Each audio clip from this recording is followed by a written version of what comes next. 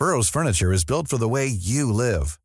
From ensuring easy assembly and disassembly to honoring highly requested new colors for their award-winning seating, they always have their customers in mind. Their modular seating is made out of durable materials to last and grow with you. And with Burrow, you always get fast, free shipping. Get up to 60% off during Burrow's Memorial Day sale at burrow.com/ACAST. That's burrow.com/ACAST. burrow.com/ACAST.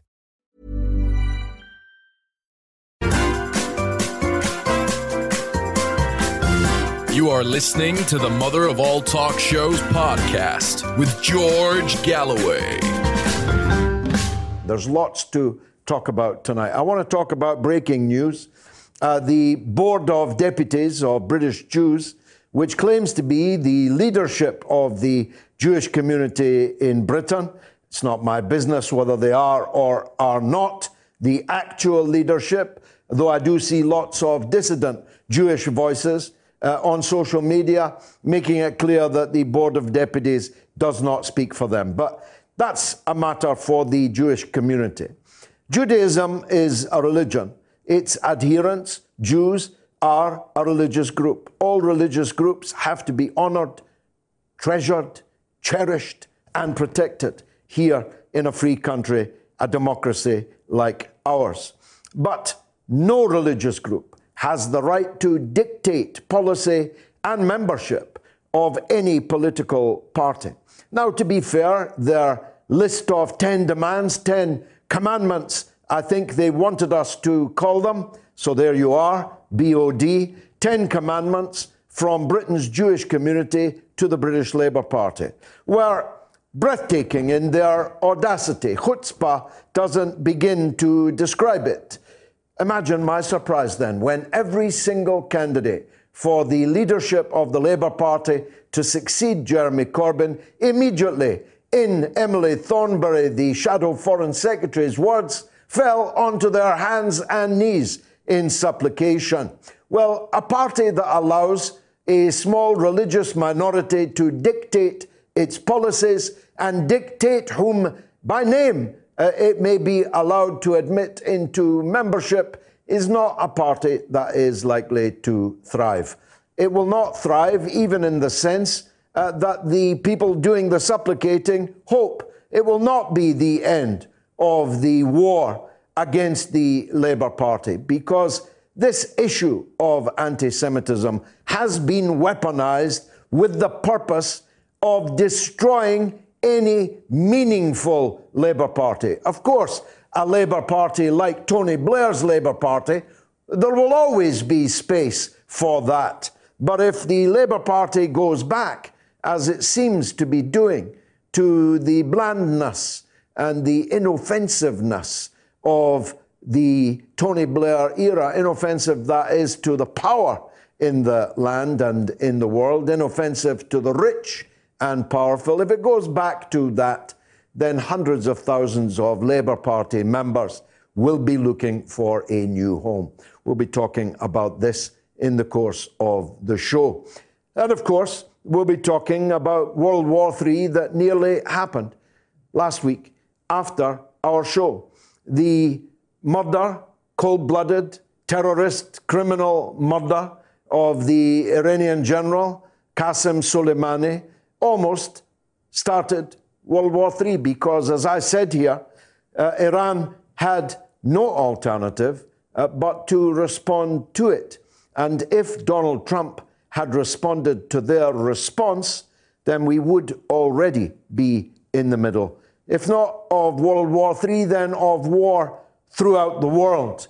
And that war would have been unpredictable, violent, bloody, and potentially never-ending.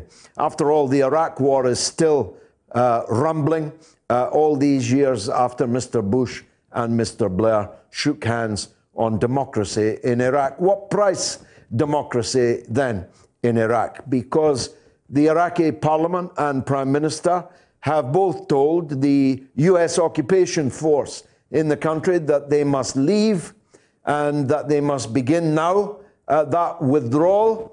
And the United States government have boldly declared that we are staying. In other words, their occupation of a sovereign country with whom they're supposedly in a treaty alliance is worth nothing, not even the paper that it's written on. Well, I'm here to predict to you that the United States will be leaving Iraq. It will either leave by agreement, by negotiation, in good order and peacefully, or it will leave under fire amidst chaos and bloodshed. But one way or another, it's as sure as eggs is eggs, as sure as the United States left from the roof of their embassy in what is now Ho Chi Minh City, which was Saigon, back in 1975. The United States will be leaving Iraq. And that's for the better. It's for the better for the people of the US. It's for the better for the people of the region, the people of the world.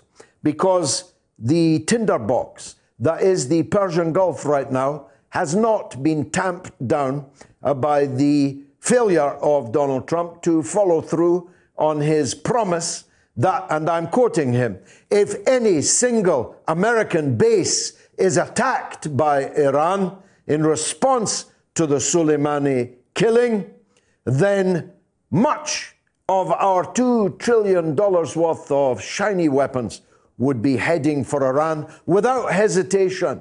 And we have earmarked, he said, 52 sites, including culturally important sites.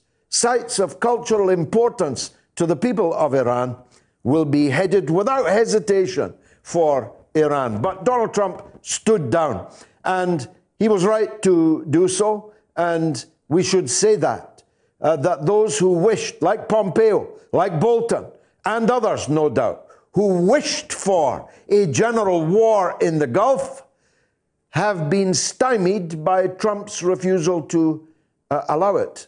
And it turns out that what changed his mind was tuning in to Fox News and Tucker Carlson. Now, color me naive, I never imagined when I first became aware of Mr. Tucker Carlson that the world would come to sit in the palm of his hands. He stopped the attack last June that Donald Trump had already sent into the air in response to the shooting down of an American drone. He stopped it in a conversation with Donald Trump, who recalled the aircraft. And now President Trump says he is listening again to Tucker Carlson and Fox News, which has persuaded him to try a different approach. Now, the U.S. Defense Secretary said this evening that they are ready for talks without precondition with Iran. Well, I think that's the best news of 2020 so far, and I hope that they mean it. He kind of spoiled the pitch by saying that the only purpose of the talks was so that Iran could return to behaving like a normal country like the US, I presume he had in mind. We'll be talking to distinguished expert guests on the American track and on the Middle East track in the course of the show. I didn't want to talk about the royals because they leave me entirely unmoved. I have absolutely no enmity against the family itself, certainly not Her Majesty the Queen, whom I've met on a couple of occasions. Long life to her and to her husband. But I consider the political, judicial, the governmental system of monarchy to be really something out of a fairy tale, a Ruritarian fantasy. The idea, even if the royal family were models of Olympian intellect and physicality, would be absurd in the 21st century. But when they are so clearly, deeply dysfunctional below the Queen, it must call into question the length of time that the British people are going to tolerate such a system of government. I was just looking the other day at the number of divorces in the royal family. I realized at that point that almost all of them are divorced. Many of them have never done a day's work of any kind in their life. And Meghan and Harry, who are trending now under all kinds of guises, are just the latest of those. Now, Harry did serve a bit in the armed forces. I doubt if he was put in harm's way, and that's probably wise that he was not. But when he had his fairy tale marriage to Meghan Markle, many hailed it as a breakthrough. She was a Roman Catholic, she was a divorcee, and of course she was of mixed race, let's call her black for the purposes of argument. Millions of British people, including my wife and me, watched the fairy tale royal wedding. Many of us hoped that they would be a breath of fresh air down the stale corridors of Buckingham Palace and all the other presidential palaces that the royal family inhabit. But that has turned out not to be. I don't know if it's about money. They're meeting, I think, tomorrow to discuss the financial implications of Meghan and Harry's decision to effectively leave the royal family and return to private life, but of course hold on to the royal titles, the royal dwelling in the grounds of one of the Queen's palaces, just refurbished at the cost of £2.5 million to the British taxpayer. They're going to hold on to that, going to hold on to their titles, going to hold on to their Scotland Yard personal protection at our expense, but they're going to be touting themselves around Disneyland. Literally, Prince Harry's just been captured on video actually asking the head of Disney for a job for his wife, and she hadn't even left the royal family's enclave at that point. Now, this could become embarrassing if the Sussexes set themselves up as the new Oprah Winfrey, as the new Jay Leno, if they set themselves up as merely a celebrity circus show. That could get very embarrassing indeed. I think it all calls into question whether or not it's time. As one of the Labour hopefuls, Clive Lewis, to his credit, has said, time for a referendum in Britain. That after the passing of the Queen, long life to her, that we hold a grown-up debate followed by a referendum of the British people on whether we should become a republic. We've actually got a poll up here. It says, who is to blame for the crisis in Iran? A, Iran. B, Trump. C, the United Nations. And you can vote now on my Twitter feed later. We'll have a royal poll. Now, don't forget this. You can delve into the growing catalogue of programs of the mother of all talk shows and listen back whenever you like. You can download the MOATS podcast.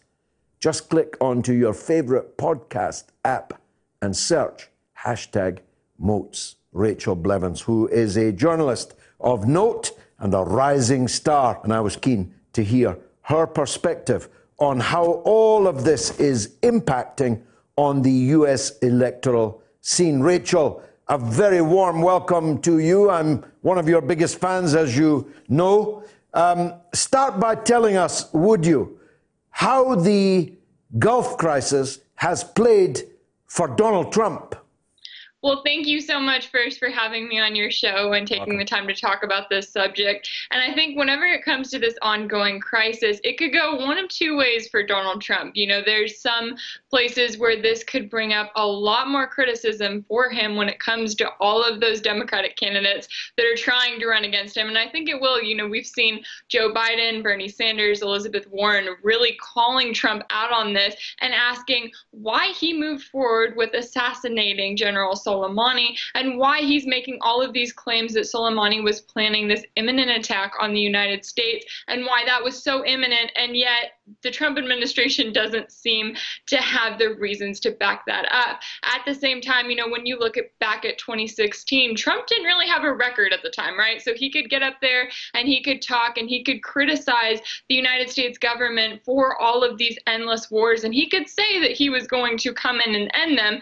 But now that we've had 4 years of him in office, we've really seen that just hasn't happened yet. I mean, we've seen some shuffling of the troops in the Middle East, but largely we're still at war in Syria and Iraq and Afghanistan. In all of these countries, there is still a troop presence there. And now there's still the possibility that Trump could get into it with Iran. I mean, this is something that, Trump can say that he's ready for talks today, and then he could say that he's bombing the country tomorrow. There are still a lot of ups and downs there. And so that is something that I think that his Democratic opponents could really capitalize on. But then you also have to ask the question if they're going to actually do something different when they're in the driver's seat. And when it comes to a lot of them, it really raises the question if they're actually going to move forward with that and do something different. Especially as this crisis is very far from over. The attention will switch. Now, I don't think that Iran as a state will take any further actions of retaliation. But I expect that people who support Iran and people who will be described as being supported by Iran are definitely going to take actions. Indeed, this very day, several U.S. soldiers, I think, have been wounded. Soldiers, anyway. They may have been Iraqi, they may have been American, but there were several mortars fired at the camp where a lot of soldiers were barracked. This is going to grow and grow because the Iraqi resistance is determined to force the U.S. to leave. The Syrian resistance equally determined that the U.S. must leave. The Lebanese resistance, Hezbollah, and so on, they are involved in all of this. So there will be irregular, asymmetrical clashes going on all the time. And of course, if Trump decides to respond to them as if they were attacks by Iran, well, we're right back where we started, aren't we? Absolutely. I think that's a really great point there, especially when you're looking at the Middle East right now, because there are American voters here who don't even realize that we are still at war in Iraq and Afghanistan, and these countries where war has been going on so long that the media just doesn't really talk about it anymore unless there's a certain imminent attack or there's something going on there, and they're just not aware of it. And when you look specifically at the assassination of Soleimani, and you have Trump coming out and saying, oh, well, he was a really bad guy, we were going after him, a lot of American voters just take that and they say, okay, well, he said he was bad, and so we're just going to go right along with that. But they're not looking at the fact that not only is the United States still in the Middle East, but the countries there don't want us there, right? This is a war that the United States pledged that they were going to bring freedom and democracy and they were going to be liberators, and instead it's turned into this ongoing occupation that we've seen for several years now. And all of that democracy that we brought to Iraq is now turning right back around and saying, okay, we're ready to be done with the United States, and we're ready for this occupation to end. And that's something that, President Trump can get up there and he can talk about it and he can say that he's ready to end the endless war, but to actually move forward with completely pulling troops out of that country, that's something that a lot of his top officials like Mike Pompeo are simply not going to stand for. And so I think you're absolutely right when you say that this is a situation that there could be some other kind of attack tomorrow that could be a smaller militia. And when the United States government has the power to be able to look at that and to say, oh, well, it's just this militia, but now we're going to claim that this was Iran directly, wanting this attack to be carried out. And that's something that the media here in the United States, CNN, Fox News, they then take those statements from those top U.S. officials and they broadcast them out to the country. And that's something that a lot of Americans simply don't question. And they don't look at this and say, okay, what's really going on in Iraq? Why is this really happening? Why are residents there so frustrated and so mad that they would want to protest against the U.S. embassy and against U.S. troops there? Now let's move on, Rachel, to how this is impacting on the Democrats. I see that one consequence is to put back onto the table, into the frame, that Joe Biden was a strong and virtually uncritical supporter of George W. Bush's war on Iraq. It's surely in the interests of Bernie Sanders all that's happened in the last few weeks? Is it an accident that Bernie has begun to move ahead in the polls in these crucial first caucus and primary states? Is his genuine, long-held anti-war position going to stand him in good stead, and vice versa in the case of Biden?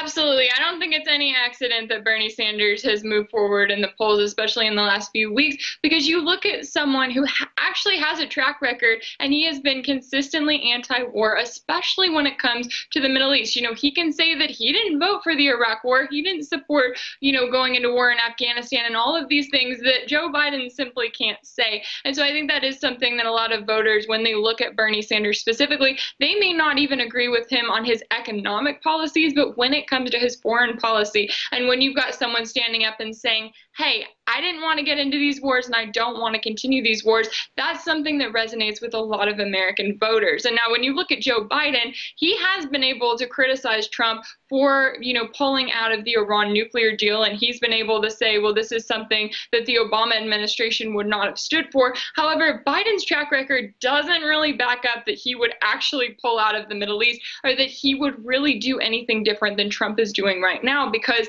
in large part, Trump has really gone along with that status quo in the Middle East that we've seen under Bush and under Obama. And because Biden has made his whole entire pledge for presidency about continuing the Obama legacy, it doesn't look like he's really going to bring anything new to the table. And that's something that voters really have to consider, because we're not seeing a lot of different stances on it when you look at Elizabeth Warren or a lot of the other contenders. We do have Tulsi Gabbard, who has been incredibly anti-war because she's a veteran and she stood up against it, but she's just not gaining that traction in the polls, or that traction when it comes to those mainstream media networks that are the ones really broadcasting these polls, broadcasting these contenders, and bringing them to the American public's attention. So I think that's something that is absolutely working in Bernie Sanders' favor. Now the ultimate question is going to be, is the DNC actually going to let Bernie Sanders be their nominee this time around? Well, he has to win on the first ballot or he won't win, isn't that right? Because the super delegates, which is their idea of democracy, are giving some people extra votes, but only on a second ballot now. So Bernie has to win right up front, doesn't he? If it goes to a second ballot, the super delegates will surely swing in against him. Right, exactly. And so he could run into some of those problems that he ran into in 2016, especially with the DNC, and the fact that we haven't really seen a lot of major changes in the DNC since 2016, especially when you're looking at how they're going to handle the race this time around. Because in 2016, they essentially handed it over to Hillary Clinton. Bernie Sanders went along with that on his part, and he handed the nomination to her and didn't really fight it, and now he's coming back around this time. So there is some hope that maybe they'll actually listen to the people if they really want to be Donald Trump. I think that's what it's going to come down to at the end of the day, is what do they want the DNC to look like, and do they really want to put up a contender that's going to give Trump a run for his money? With all due respect to Bernie Sanders, he's not a young man, and so some importance will be attached to who he picks as his vice presidential running mate. Have you got any speculation on that, Rachel? Absolutely. I agree that there's a lot of importance there, and I could see him going with Tulsi Gabbard as his running mate. I mean, like I said, she's been one of those anti-war voices. She stood by Bernie Sanders in a lot of respects, but I do agree that there's going to be a lot of importance placed on who he would choose to put in that role and how much he would listen to them moving forward, especially when you're looking at them going up against President Trump and a Mike Pence, who is a lot more radical and right-wing than even Trump claims to be. So I agree that it's going to come down to those vice presidential contenders to really make this race interesting. Finally, and I'm grateful for your time, what does all this mean for the impeachment? Has the postman arrived at the Senate building yet? The articles of impeachment, the last time I looked, hadn't even been given to the Senate so that they could begin what might be described loosely as a trial of Donald Trump. Is that just all been a game, Rachel, or are they serious? In which case, when does it start? Right, that's what everyone's waiting for, is to find out, okay, when is this trial going to start? When are we going to move forward with this? Because we had 24/7 coverage of impeachment for so long, and now it's just kind of all gone away. So I think everybody's kind of waiting on House Speaker Nancy Pelosi to see what she's going to do and how she's going to play this. Now, I think it's important to remember that when you're looking at Donald Trump, one of the reasons why he was elected in the first place was because he was able to present himself as sort of an anti-establishment candidate, which ironically is exactly what Barack Obama was able to do, just in a completely different way, right? Everyone wants to vote for someone who gets them excited, who speaks out against the establishment, who speaks out against the current president, and that's something they were both able to do. Now, with Trump specifically, he ran as anti-establishment, he got in office, he's been pretty much right along the establishment with his actual policy choices in a lot of areas. But impeachment was something that was almost able to save him, because it put him right back into that anti-establishment category, right? Because not only is he saying that he's going to do all of these things, but now Congress doesn't even want him in office. And so all of these Americans that are frustrated with Congress and that don't agree with them now look at this and say, oh, well, if they're wanting to impeach this president, then maybe I should go vote for him. So I think in a lot of ways, impeachment might have actually helped him in the long run. However, it's going to depend specifically on what he does when it comes to foreign policy over the next few months, especially as we see him, going forward with sending more troops to the Middle East. We've got, American soldiers that are finding out that they're going to be shipped overseas within the next day, within the next week. And that's something that trickles back down. So I think the next few months are going to be absolutely crucial where that's concerned. And we'll see if we get a trial within the next few months. My prediction is, if it's Sanders versus Trump, Sanders wins. If it's Biden or Warren against Trump, Trump wins. Am I way off beam there, Rachel?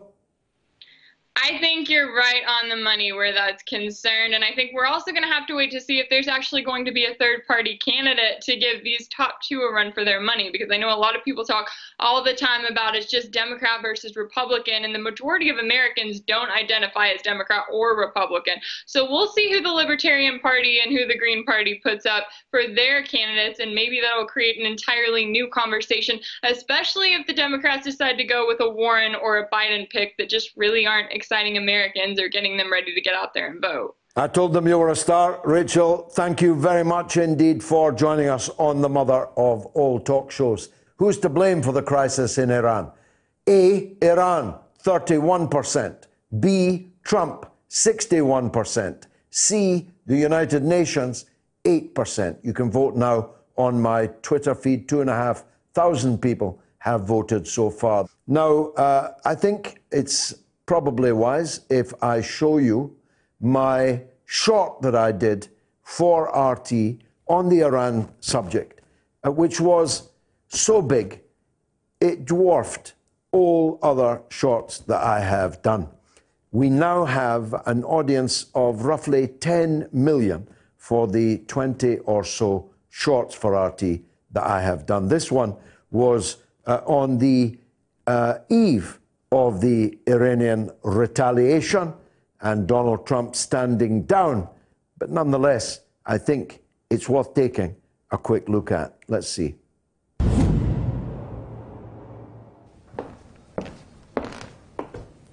The biggest funeral in all human history has just taken place in Iran. Millions of people have accompanied the cardboard coffin of General Qasem Soleimani to his final resting place, laying to rest the first of the many lies in this picture, that the Iranian people would be secretly glad at the slaying of their war hero, maybe even, as Pompeo suggested, dancing in the streets. In fact, the killing of Soleimani has brought the Iranian people together, not just in Iran, but around the world in a way that no other action has ever done. The Iraqi parliament's decision to expel foreign forces from their land is also extremely significant. The Prime Minister's revelation that Soleimani was in Iraq on a peace mission to respond to a Saudi-Iraqi initiative to de-escalate the situation is also extremely portentous, making abundantly clear that this act was not only unhinged, but was illegal and was premeditated murder. A murder so foul that even George W. Bush refused to countenance it when the option was presented to him, as did President Barack Obama. The millions on the streets of Iran also show that the Iranian government now has literally no alternative but to retaliate to this crime.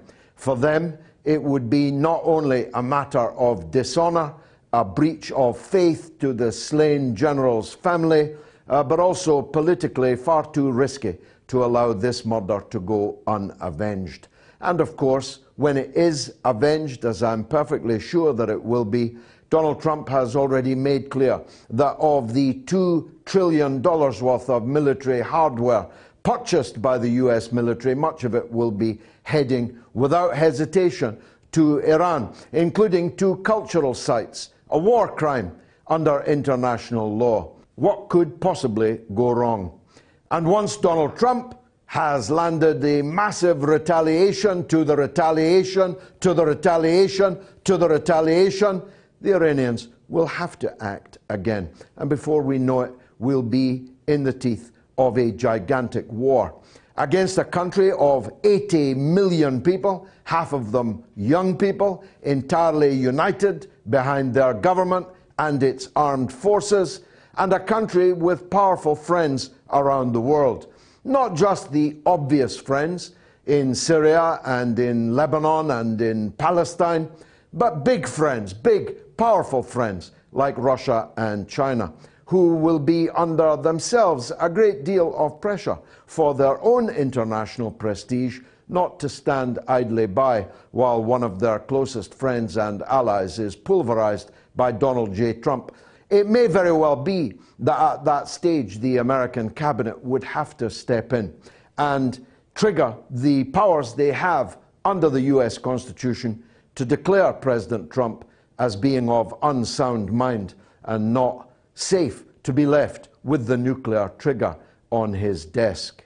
The international situation has seldom been more dangerous. Iran is perfectly capable of causing absolute chaos in the region. The mere act of making the Straits of Hormuz impassable to oil traffic through the Gulf would rocket the price of oil to a point of simple unaffordability. You might not be able to get a barrel of oil at less than hundreds of dollars a barrel. This would cause economic chaos throughout the world, particularly in Europe. And that's why Merkel and Macron have denounced this action in the strongest possible terms. So much so that Mike Pompeo, the Secretary of State, has publicly lamented the lack of support from America's traditional allies in Europe. Even Boris Johnson maintained a diplomatic silence for 2 whole days on his sun lounger in Mustique in the Caribbean. And when he did speak, it was scarcely a fulsome act of support for Donald Trump, although he uttered words, as he always does, so careless, so clumsy, that they have again placed in jeopardy the fate of the British prisoner in Iran, and who may well now face condign consequences. This act is so unhinged as to be off the scale. One can only presume that Donald J. Trump simply couldn't grasp the consequences of his action. It may well now be dawning in Washington that this was the mother of all mistakes, worse than a crime, a blunder of unprecedented proportions. As a week is a long time in politics, it's also a long time in broadcasting, and a great deal has happened since I recorded that video and it started going out and being watched in the millions of times. The first and most obvious is that Iran demonstrated the seriousness of its ballistic missile capability. Not only did it land a significant number of ballistic missiles on American military bases, it did so without killing anyone.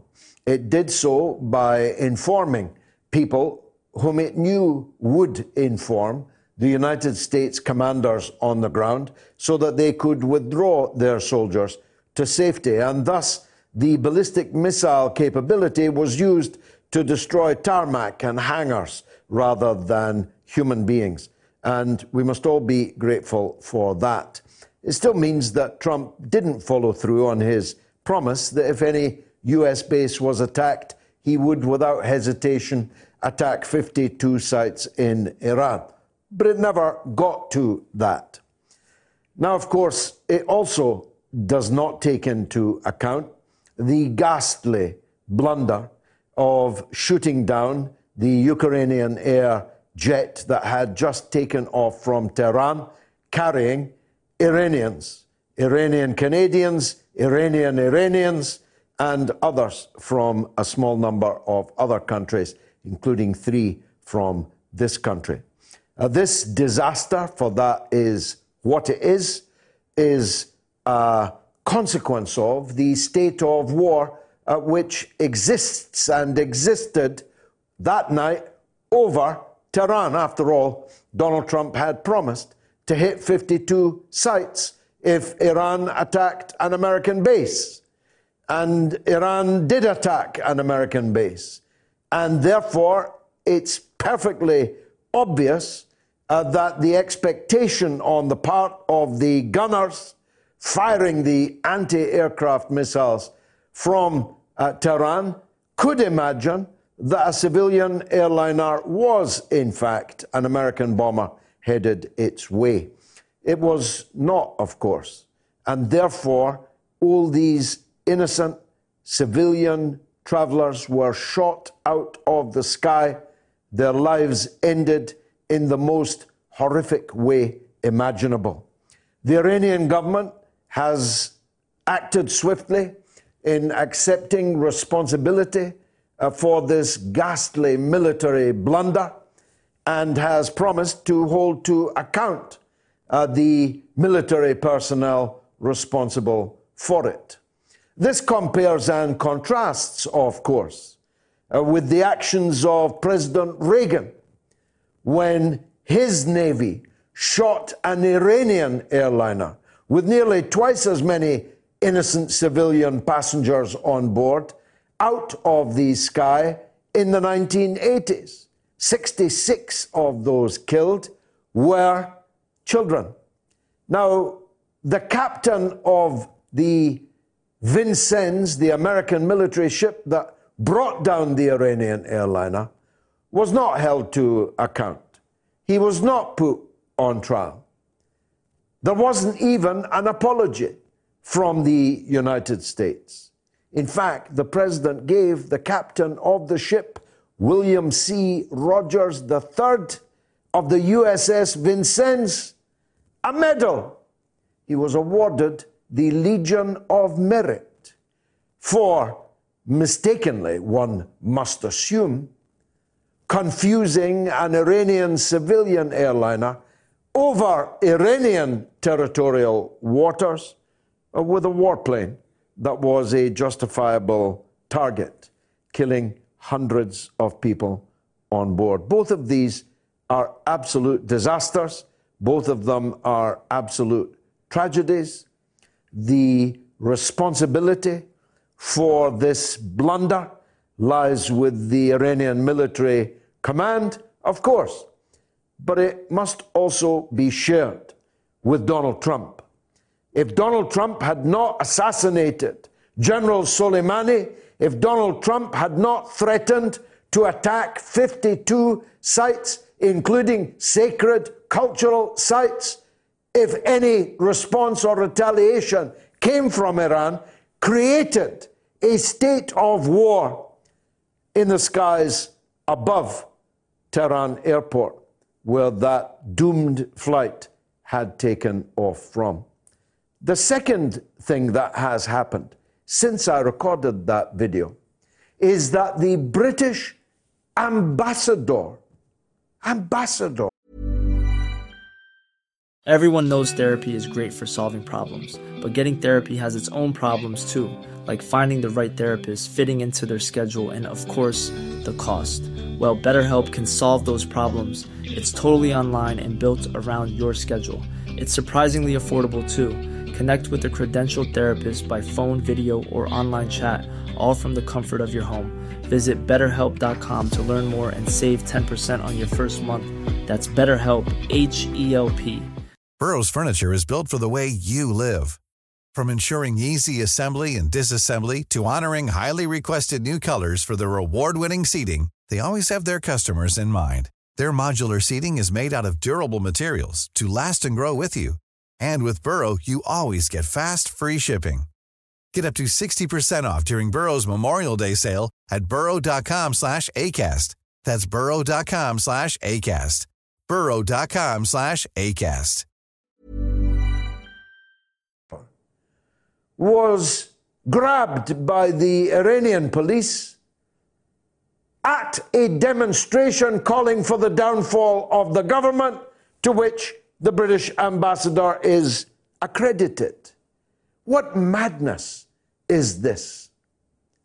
What about our own interests, including the safety of Nazanin Ratcliffe, the British citizen, being unjustly held by Iran in an Iranian dungeon?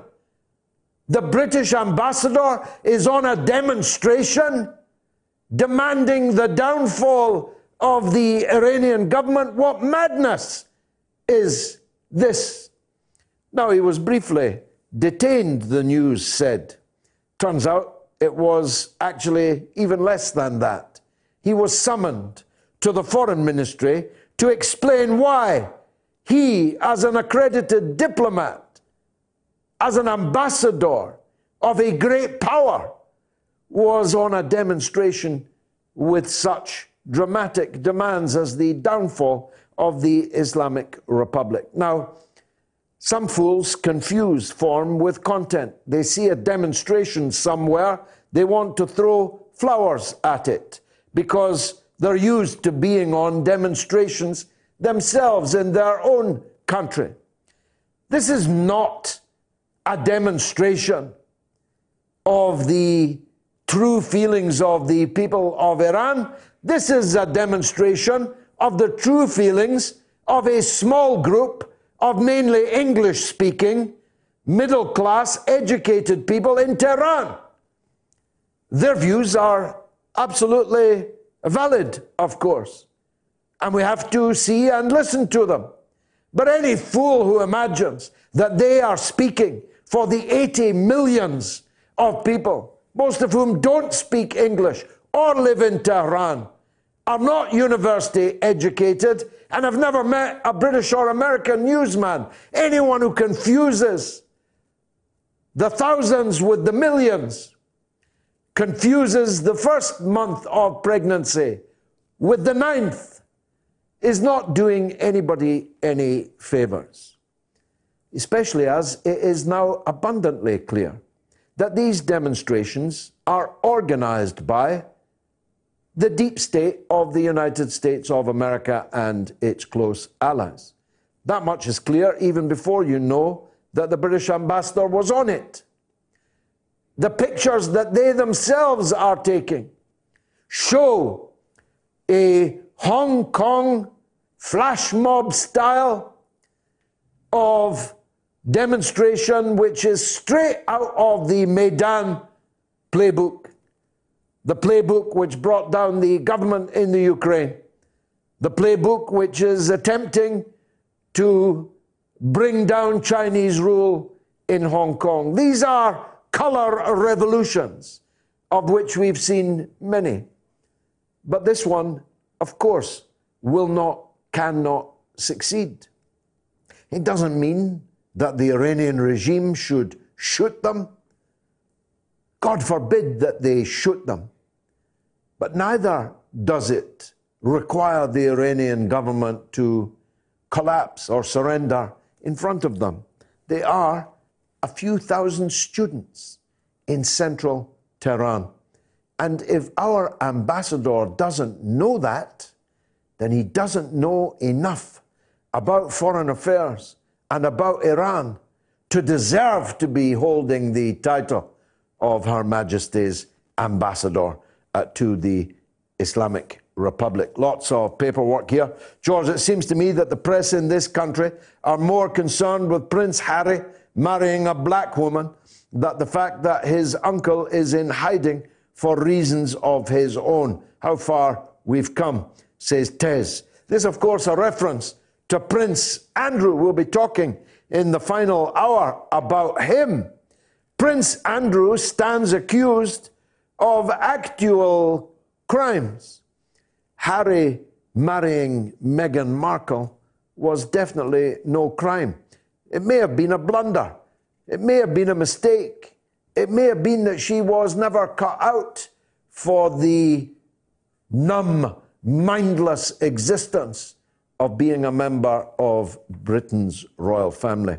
John says Trump has always been a fuse waiting to be lit, and with his own narcissistic vision of the world outside the US. He thinks he can do things with impunity. Now he has been impeached and his ego dented. He's getting more toxic and dangerous by the day.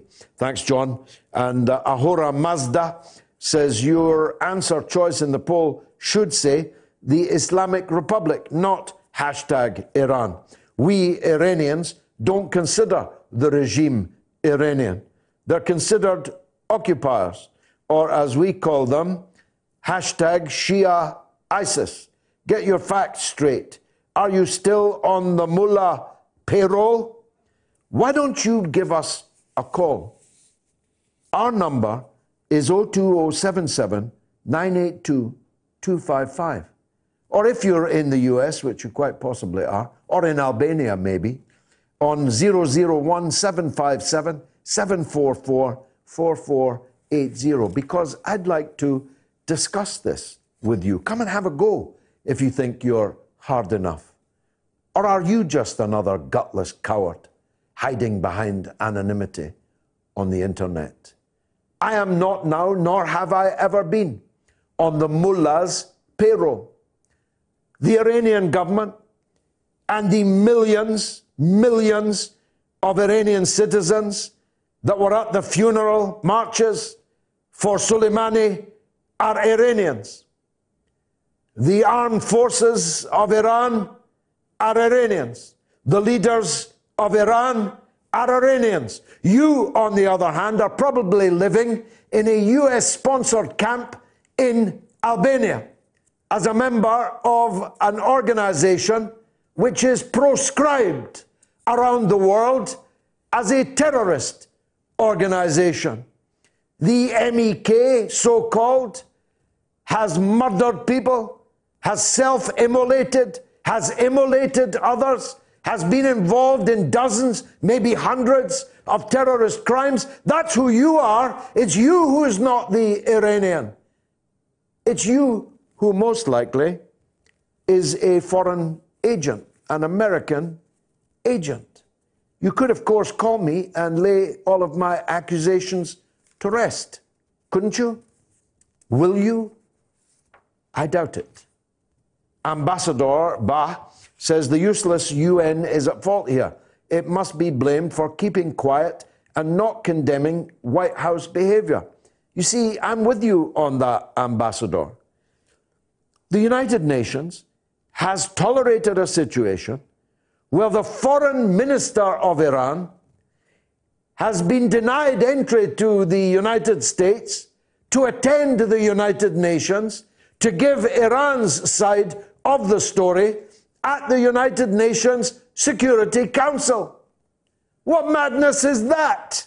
What is the point of a UN if the United States government can decide who's allowed to turn up and talk about great international events that are pregnant with many dangers to the safety and security of the world? I think the United Nations has plumbed new depths of pusillanimity, new depths of uselessness in this Gulf crisis. Cisco Phil says, please tell me how Trump is to blame for the Iranian crisis, please?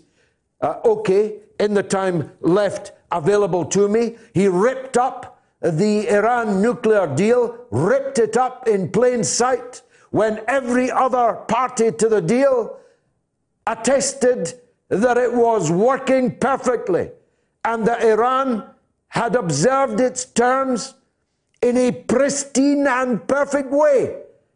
That's what started the Iran crisis, and it was your hero, the big orange palooka, which started it all by ripping it up, and then, of course, by imposing sanctions that are killing Iranian children and old people and sick people in their beds, in their homes, with increasing regularity. Sanctions upon sanctions upon sanctions upon sanctions, which are deliberately intended to starve the Iranian people into rising up against their government. A script which the United States has followed everywhere around the world for the best part of a century now. If you don't know that, Cisco Phil, then you are sincerely stupid.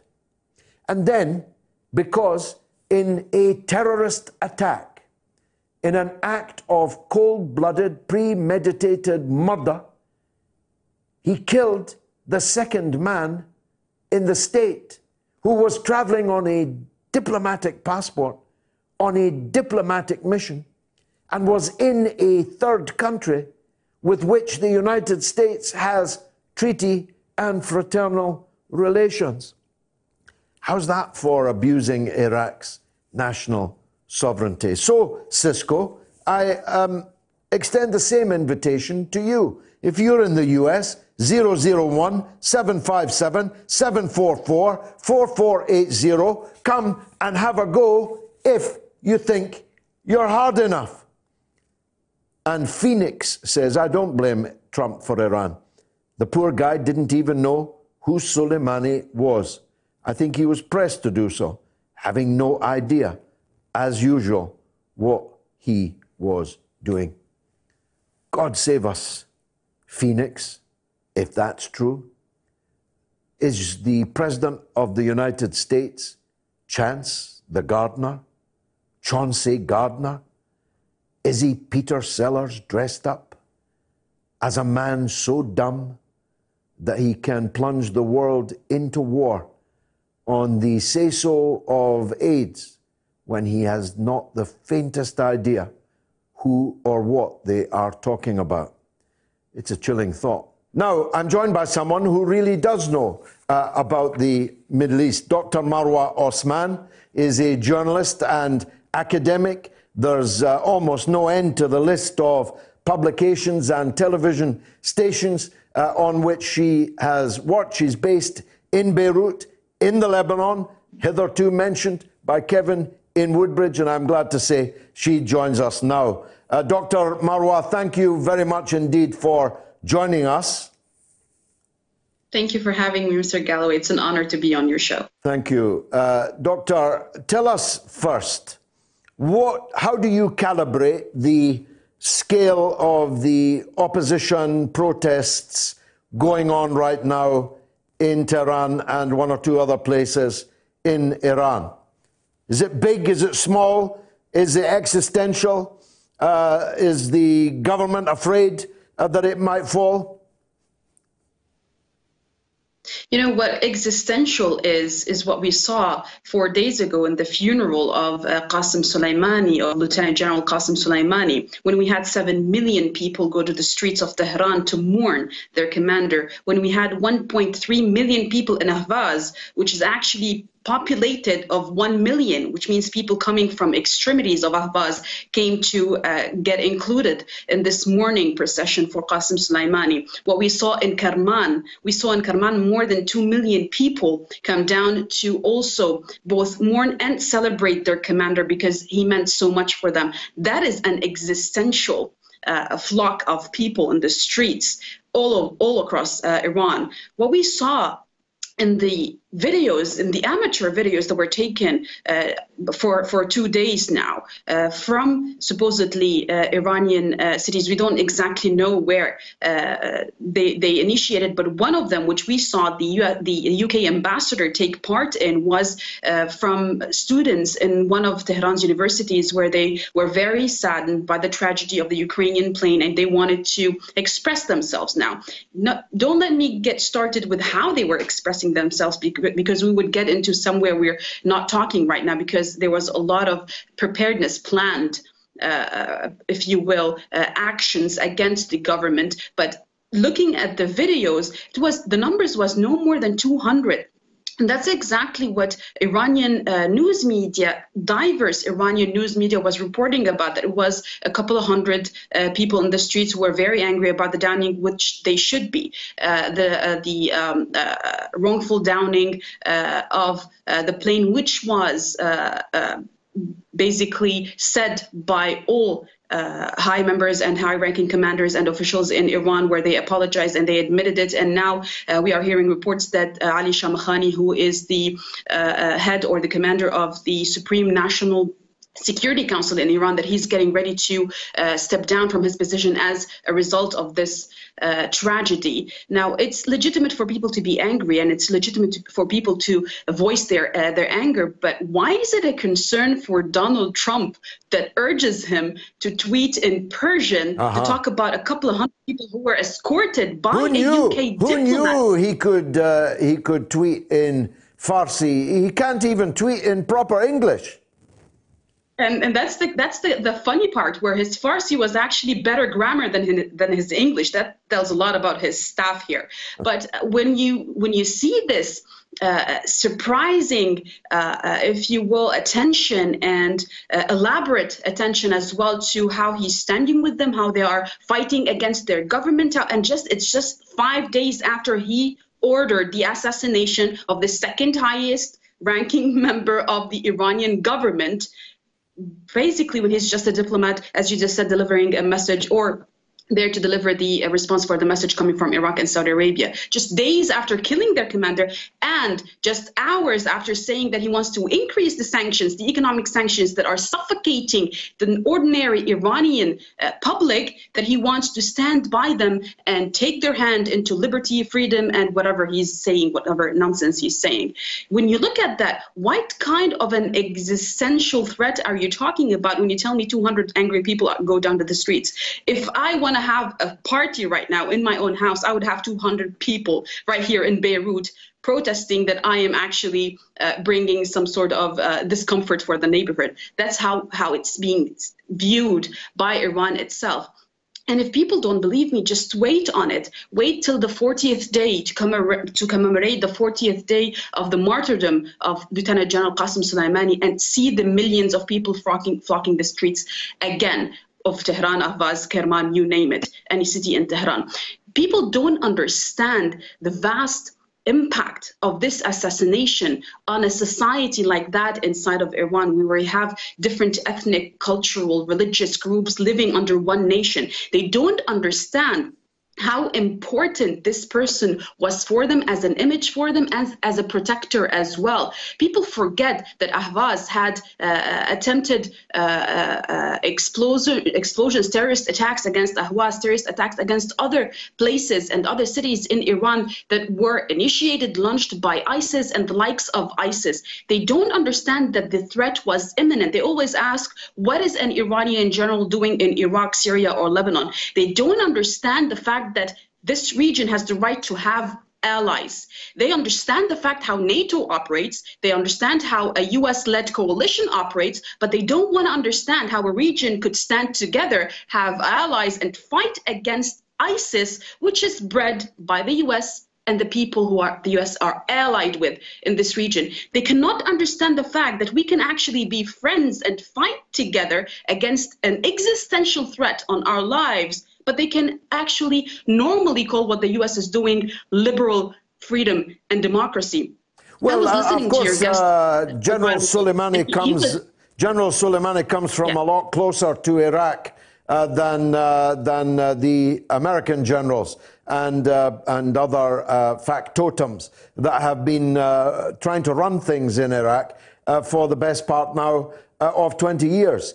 Now, all but the sheep know that when a president of the United States begins talking directly to a foreign people in their own language and describing how he stands by them, then there's already a regime change operation organized by the United States underway. And that was evident to me in the videos the protesters themselves shot. This is straight out of the playbook of Hong Kong, of the Maidan in the Ukraine. This is another American attempt at regime change. Question is, will it succeed or will it fail, Doctor? Definitely it will fail, especially if it had any margin of success before the assassination of General Qasem Soleimani. It definitely went down the drain after the assassination. Trump had actually a golden ticket in his hands and he didn't know how to use it. What he did was go against what his consultants and his own Secretary of Defense said. Mike Esper, just a while ago, we were reading like 3 hours ago, there was an article that says that Esper says that he had no evidence that would implicate General Soleimani in any attempt to target any U.S. embassies, just like Donald Trump was saying. Even his Secretary of Defense, even his staff was not sure why they were killing this man. It was just that Benjamin Netanyahu wanted him dead. And there you go, he's dead. But no, it will not work out this way because it didn't work out this way in Iraq. It didn't work out this way in Syria. Why would they think for a femtosecond that it would work out in Iran? Look what happened in Iraq, for example.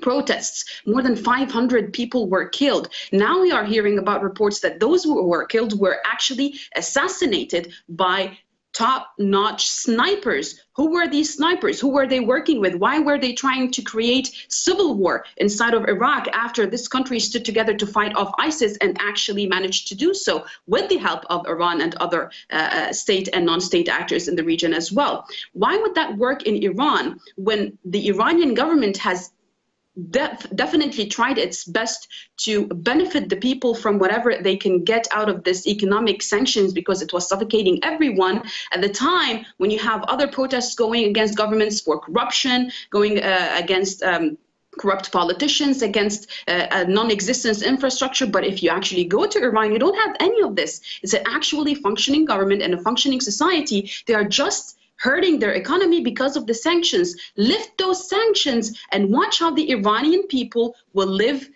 freely, obviously, but will live burden-free. That's the most important thing for them. They cannot buy their medicine. They cannot find the medicine because of the sanctions. They cannot actually fix the planes. The plane was shot down by mistake, but other planes would have fallen. Just last year, a plane was about to fall in the sky because they were not able to maintain it, to do maintenance for the plane because of the sanctions. The Iranians were not allowed to do those means, were not allowed even to buy parts for the planes because of the sanctions. What does that sanction, which is a 101 security for national security and for civilian security, have to do with whatever politics you have head-to-head with Iran? This is what the U.S. is doing. This is what the U.S. is hoping for. But look, it's not even working in Hong Kong. How will it work in the U.S.? In Iran. It didn't even work in Iraq. How is it going to work in Iran, especially now when the situation is out in the open? Everyone knows how much Trump eagerly wants to see the Iranian government toppled, which will not happen because it's not a dictatorship.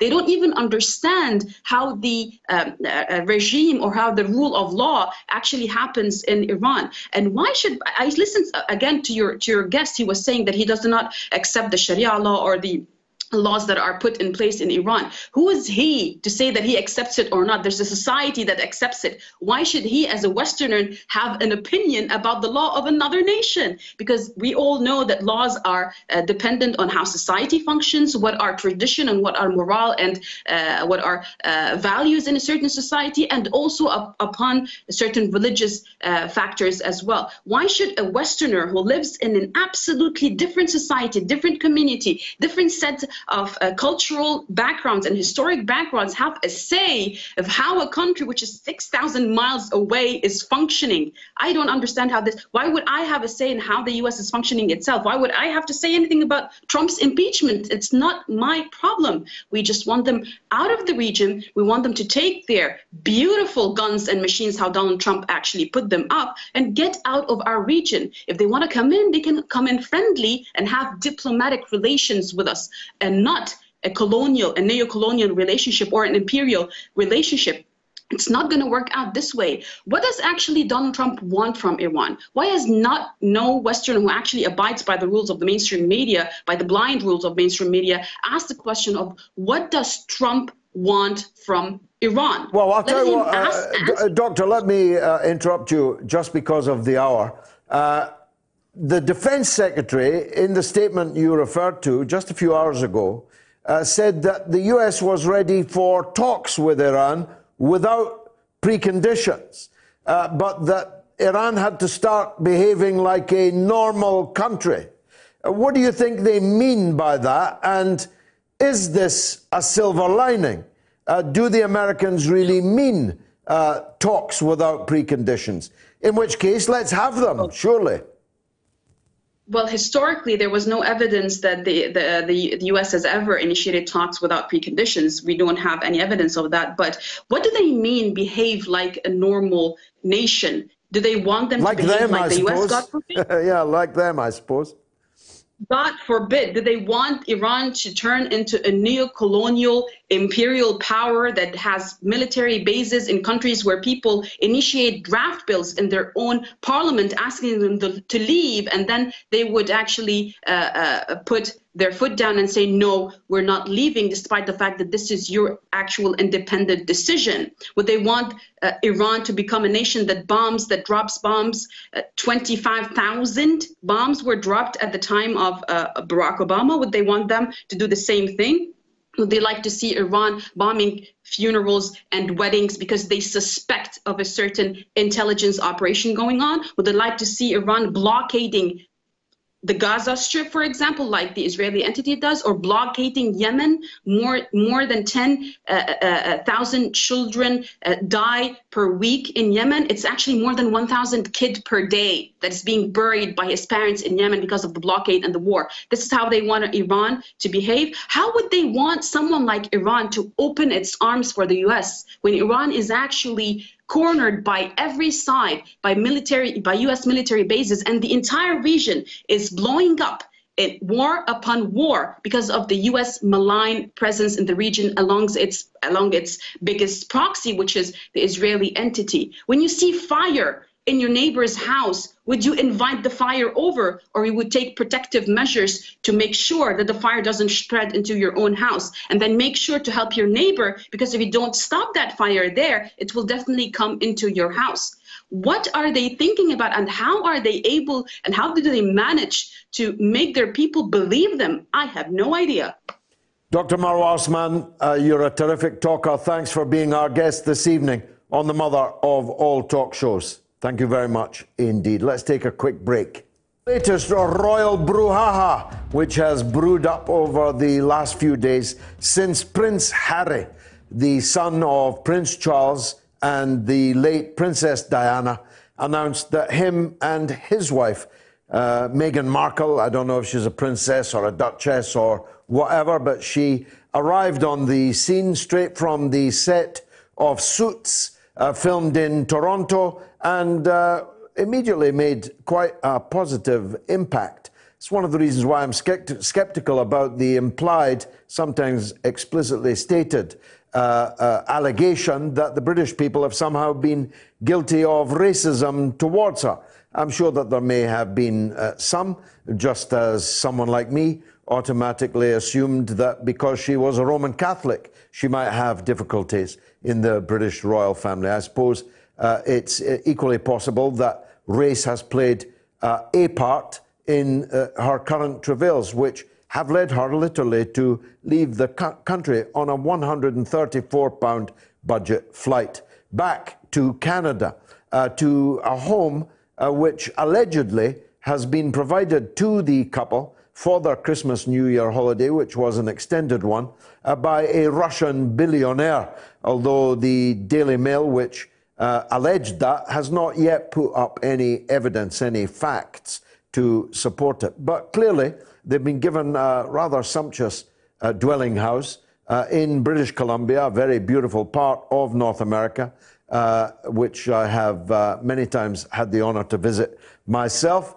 And they'll be right at home there in British Columbia, because it's kind of like Britain in the 1950s or 60s, albeit rather more multiracial. Anyway, enough from me. This royal brouhaha has been an absolute godsend to a former parliamentary colleague of mine, Norman Baker. Norman Baker was a Lib Dem MP of note, and he was a minister indeed, under Theresa May when she was the Home Secretary. Since leaving Parliament, he has made his living as a singer, songwriter, and writer, and soon-to-be filmmaker.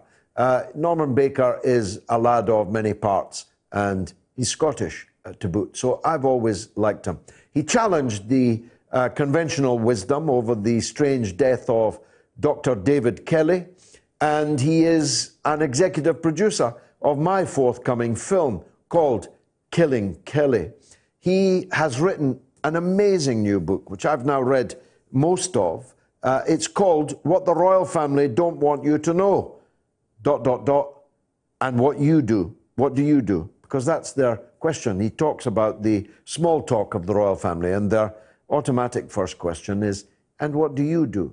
When it was posed to me, I told Her Majesty that this was the second time I had served her, the first time being as a wine waiter at the age of 18 in the Angus Hotel in Dundee, when she posed me my biggest then dilemma in life. I asked her, red or white, Your Majesty, and she answered, yes, please. Tell you, when you're 18 and the Queen gives you an answer like that, it's a bit disconcerting. Anyway, there's the book, there's the cover, and there on the balcony are all the many mouths that we have to feed. And that's my gripe with the Meghan and Harry business. If they were genuinely resigning from it all and going off to Disneyland to do voiceovers, to become the opera, Mr. and Mrs. Oprah Winfrey de nos jours, no one could complain about that. My problem is they seem to want to have it both ways, to have their cake and eat it. They seem to want to retain their royal titles, their royal property, and their publicly provided diplomatic, close, personal protection, all at our expense. Now, who do you support in this brouhaha? Poll number 2 is now live. A, Meghan and Harry. B, Her Majesty the Queen. C, abolish the monarchy. It's 18% support Meghan and Harry. 36%, twice as many, support Her Majesty the Queen. And C, 46% want to abolish the monarchy. Anyway, back to my mate Norman Baker, because Prince Andrew and Prince Harry are clearly on his sales team, because this book is flying off the shelves. No book could ever have been better timed. Timing is everything. Norman Baker, welcome to the mother of all talk shows. Thank you very much, George, for that introduction. Now, I mean, it is an accident. You didn't know that all these gigantic royal stories would emerge just in time to sell your book like hotcakes, or did you? I didn't know, but I did know there's a lot wrong with the royal family, which needs to be exposed, particularly their financial arrangements and the preferential treatment they receive from legislation, and the fact that because they are largely exempt, almost totally exempt from freedom of information, they behave in ways which are indefensible. And I'm afraid that this is human nature. If you give somebody the power to do something wrong with the guarantee they won't be found out, then people behave badly. We saw that with the MP's expenses, which I also helped to reveal. And this is the case with the royal family. Prince Andrew in particular has been behaving in all sorts of ways, not just the calamity over in America with Jeffrey Epstein, but also in terms of his financial dealings with just unpleasant people around the world, dictators and so on. So this is all now coming out. It's in my book, and I think it's time for the royal family to take a very hard look at itself, and it's going to have to reform, because the tree that doesn't bend is going to break. I'm glad you mentioned Prince Andrew, because we've been on this Epstein story right from the beginning here on this show, and you are extremely critical of Andrew. So let me, as it were, as devil's advocate, try to provide some defense for him. He says he has never met that young woman that he's photographed with his arm around. He says that he was in Pizza Express in Dorking on the material day, Woking, I beg your pardon, on the material day. I've just boosted Pizza Express in Dorking, if there is one. He says that he has been guilty of no impropriety with Jeffrey Epstein's young women, girls, at all. There's no real evidence yet that that's wrong, is there? Well, look, I mean, he is, as you say, photographed with his arm round Victoria, and it's difficult to have your arm around somebody and pretend you haven't met them. And anyone who suggests it's a fake photograph, I think, is pretty desperate. No, it's not fake, no. But you and I both know that all kinds of people come up for selfies, with you more than me, and we don't actually know them, but we are in a picture with them. Well, it's not just that, George, is it? Because he was also photographed with poking his head out the door on Epstein's property in New York, his apartment in New York, and he was there for several days. He was clearly a bosom buddy of Epstein. And you know, she said he went. This was after Epstein had been convicted of what he was convicted of in terms of child prostitution and so on. He was visiting Epstein at that point, and he said in his defence that he went there to break off his friendship with him. Well, you know, you don't go halfway around the world to break off a friendship. You don't stay 3 or 4 days with someone at their apartment to do that. So the explanations he's afforded in public have been ludicrous, and that's why it's well regarded by everybody that the television interview on the BBC was a classic own goal. He destroyed himself in that hour. Yeah, and he's now just sacked the hapless palace official that helped persuade him into doing it. You mean Amanda Thirsk? Yeah. But she's still going to be handling Pitchett Palace, or whatever it's called these days. She's still there. I don't predict a great financial future for that. I mean, he's been destroyed, hasn't he?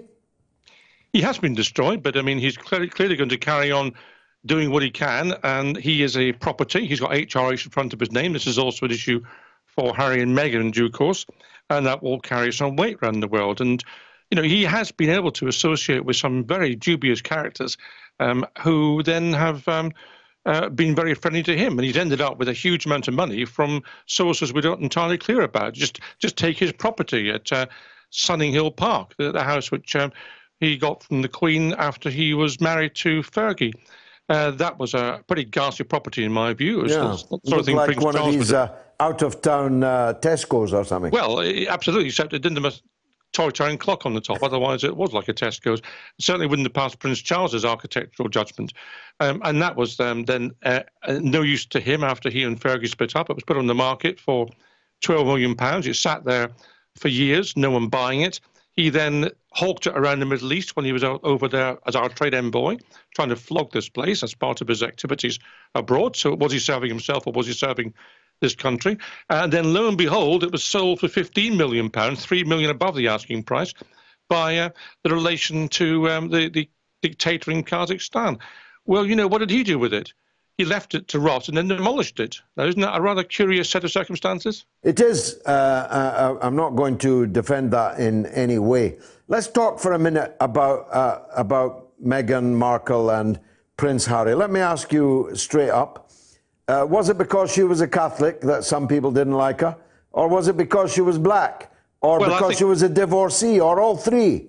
No, I don't think. I think it's a fourth thing, George, actually. I mean, no doubt the fact that she was American was a contributory factor, and the previous history of Americans in the royal family, namely Wallis Simpson, isn't a terribly good example to follow. It may be there's an element of racism, but I think most of it was the fact that she was an intelligent, or is an intelligent woman, prepared to stand up and speak her mind, and didn't want to be constrained within the narrow railway lines of the royal family. She didn't want to be told, you must behave like a Miss World contestant from 1956.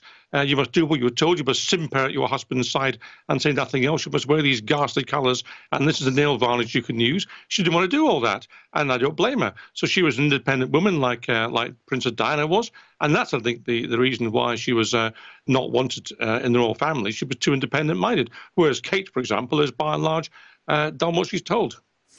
Well, that's all very well, but why then hold on to the title? Well, no, I agree with that. I mean, that's exactly right. I mean, your introduction was what I've said in my columns in The Sun and elsewhere that I've written recently. You know, you're either in the royal family or you're not. You're either there on the balcony, watching the planes fly by, opening the odd hospital here and there, turning up for charity events, shaking hands and taking bouquets of flowers from children. That's what you do. Or alternatively, you're out of the royal family and you go and become, as you said, I think at the beginning, Mr. and Mrs. Oprah Winfrey, and good luck to them as you do. What you cannot do is be one or the other. You can't go around like a footballer with a brand name on your shirt like David Beckham does. Good luck to him. And then at the next minute, pretend you're non-political and you've got no outside interests and behave as a member of the royal family. You know, you're either marketing yourself and selling your name for purposes which are going to enrich you, or you're a member of the royal family. You can't do both. Prince Andrew's tried it, and he's becoming unstuck from it. And Harry will come unstuck if he tries to do the same thing. Why don't we take this opportunity, or the opportunity after a long life, one hopes, of Her Majesty when she passes? Why don't we take that opportunity to have a grown-up discussion about whether we want to continue to punish these poor Windsors, or as you point out brilliantly in your book, Saxe, Coburg, Gotha. Why don't we take the opportunity to set these people free and set us free from what is a throwback to earlier centuries? Well, you know, if Prince Harry and Meghan want to set themselves free, no one's stopping them.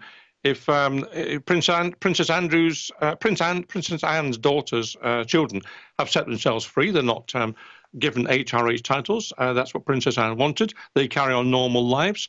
This is what happens in other countries. The European monarchies around the place, in Belgium, in Holland, in Sweden, and Norway, they have a much narrower royal family, far fewer involved. Even the Japanese are cutting back. And the others, who aren't in the direct line of succession, go off and do normal things. You find them in supermarkets. They have normal jobs. I was in Sweden and chatting to this woman at a party I was at. It turned out 5 minutes into the conversation, she was a member of the Swedish royal family. You can't imagine that sort of informality occurring in this country, but why not? The answer, of course, is that we have an imperialist monarchy, just like it was before 1918. The other imperial monarchies disappeared, the Russians, the French before that, the Germans, the Austro-Hungarians. We're left with ours. The rest of the monarchies in Europe are modern ones. Why can't we have one of them?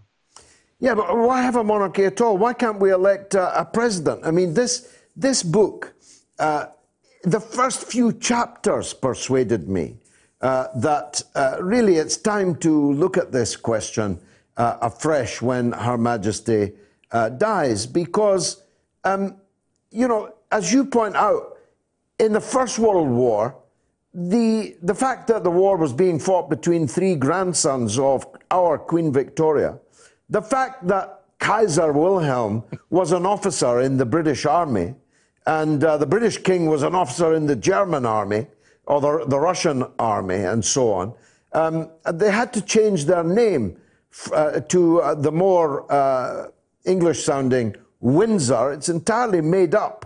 It's all made up, Norman, is my point. Of course it's made up, and some of the so-called traditions are actually relatively new. The sealing of wills to prevent us knowing what's going on, that's a relatively new tradition. These coaches that go at 4 miles an hour, you know, from down the Mall, one of those was built in about 2011, I think it was. You know, it's all fake, really, to be honest with you. It's all pebble dash stuff. Tinsel, yeah, pebble dash is a better way of putting it. Because it's actually rather vulgar in the end. Well, I think it is. But, you know, if people want to have coaches for going down the Mall, they can have that. If they want to go and visit Buckingham Palace, they can do that. If they want to have the change of the guard, that's all fine. But, you know, you don't have to have a monarchy to have all those things. In fact, if the monarchy wasn't there, Buckingham Palace could be open for longer. You know, the palace, I'm asked sometimes, you know, what about the money they bring in? Well, do you know the palace in Europe that brings in the most money? It's Versailles. and they got rid of the monarchy in France in 1848. So we don't actually rather need... brusquely. Yes, indeed. I'm not advocating that, of course. Not at all, neither of us. But I mean, you know, there is, of course, a case for a republic. And of course, what's happening at the moment is that people feel some opinions towards the Queen. People, by and large, feel she's done a good job. I think she's done quite a good job given the constraints. She's 93 years old. She's still trying to do her best in her own way. She's summoning the errant offspring to a meeting tomorrow, it seems, in order to try to sort matters out. So she's still doing her best. Nobody wants to rock the boat while she's still there, except that the people who are rocking the boat are Princess Harry and Prince Andrew. Well, here's my prediction. This book is going to sell and sell because this brouhaha is not over. It absolutely is not over. It will not be over even if they make a deal tomorrow at these talks, because I've just seen this evening a video of Prince Harry actually pitching his own wife, Meghan, pitching to the head of Disney to try and get her a gig doing a voiceover for a Disney film. We're in for an unending stream of that kind of embarrassment, Norman. So, sounds like a Mickey Mouse monarchy to me, what you're saying. No, even you and I, if volunteering ourselves for a job because we've all got to live, we would do it a bit more subtly than that. Well, you know, it's a bit like the comparison between John Major and Tony Blair, if you like, because both of those, and all prime ministers go away and make money after they stop being prime minister. And, you know, in a way, there's no objection to that. John Major did so by very quietly joining one of these merchant banks in New York that no one's ever heard of, really, and no doubt made a lot of money doing that. Tony Blair went around the world with a T-shirt on saying, "I'm for sale." You know, there are ways of doing these things. Perfect. Well, I've got to say, it's a terrific book, Norman. I mean, I've loved your previous work, but this is a really terrific read. For those that don't know anything about where our monarchy came from, the deep and dark secrets that they share long before Prince Andrew and Prince Harry began to embarrass them, it's really extraordinary. It's better than The Crown, than Netflix's The Crown. Norman Baker, author... Yeah. Before you shut me up, let me just say one thing, which is I think the ticking time bomb for the monarchy is not all this Epstein stuff, and it's not even Harry. It's the finances. They're very, very vulnerable on the finances. They have been ripping this country off big time for a very long time, and when that comes out, the public won't be very happy at all. Well, there you go. There's a prediction from Norman Baker, author of And What Do You Do? Norman Baker, my former parliamentary colleague, thank you very much indeed for joining us on the mother of all talk shows. Poll 2 is now live. Who do you support? A, Meghan and Harry, 18%.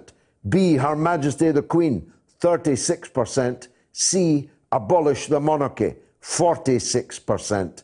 Vote now on my Twitter feed, @George Galloway. In the event of the travesty in Iraq, do you see a third-party anti-war candidate on the rise in the event of a Biden nomination?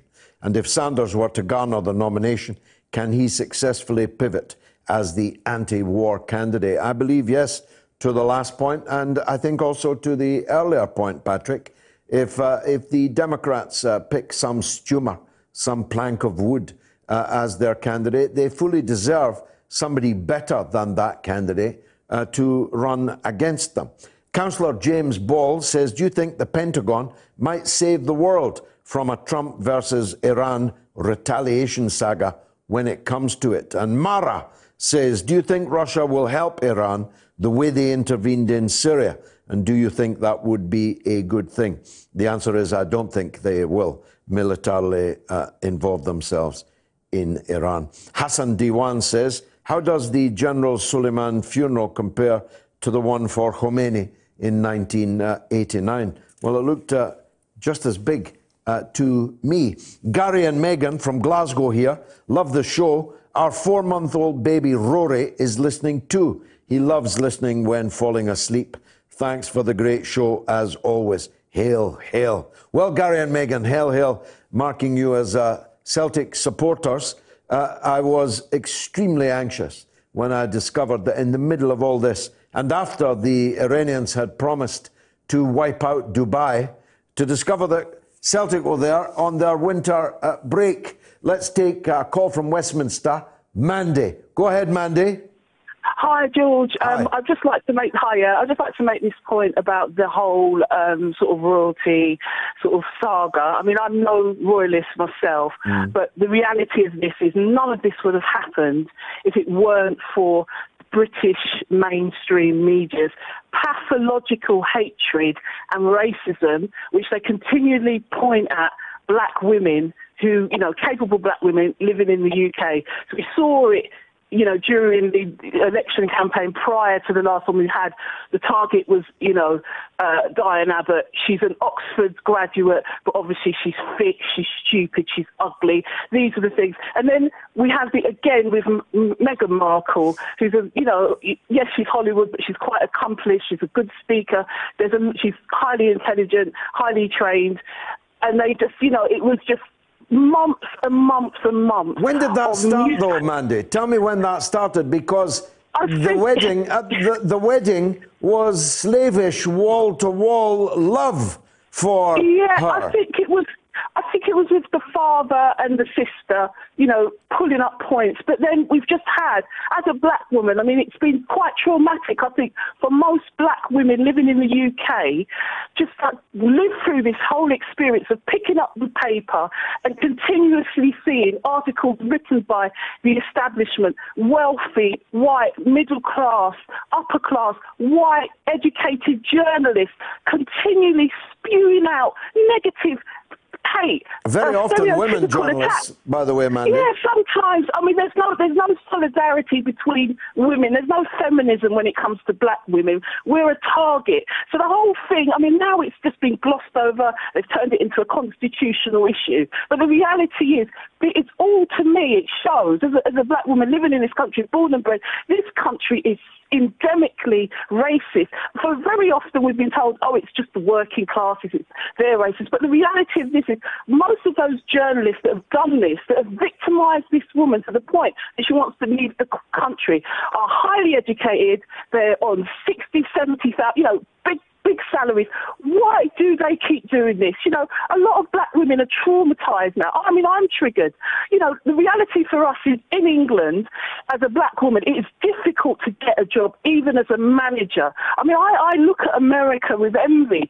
In America, a black woman could be a manager, a CEO, etc. Over here, there's so many economic limitations to how far we can get on in life. And this is just an example of it. It's just absolutely disgusting. It's really, really upsetting. I can tell it's upset you.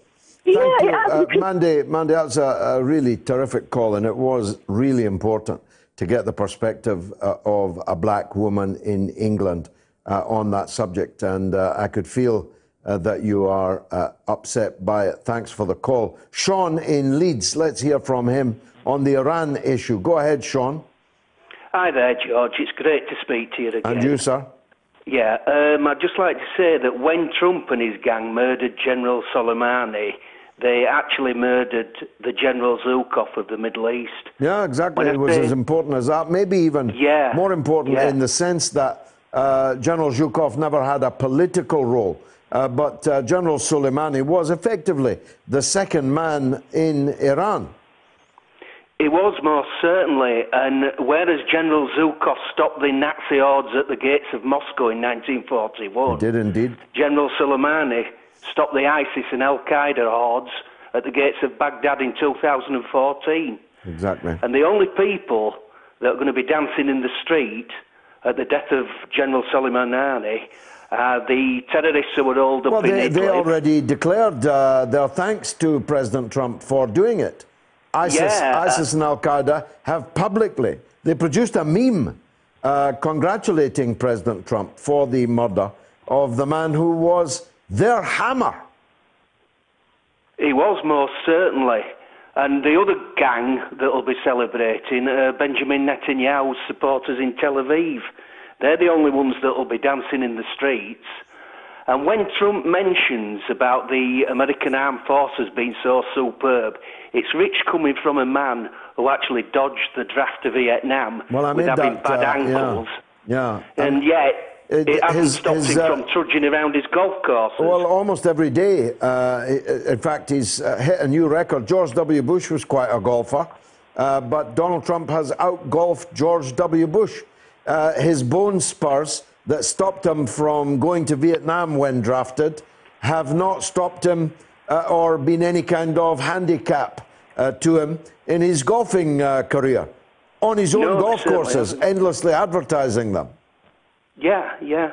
And can I just mention about the British ambassador who was arrested at the anti-government demonstrations? Yes, I see there's now a big demonstration outside the British embassy. He's very lucky. He's very lucky the Iranians have not expelled him.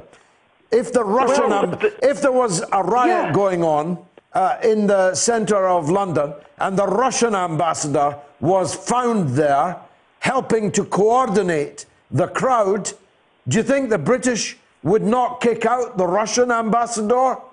Well, exactly. Could you imagine what would happen if the Russian or Russian or Iranian ambassador was actually attending a anti-fracking march or a right-to-work demo? Well, yeah, that would be one thing. That would be one thing, Sean.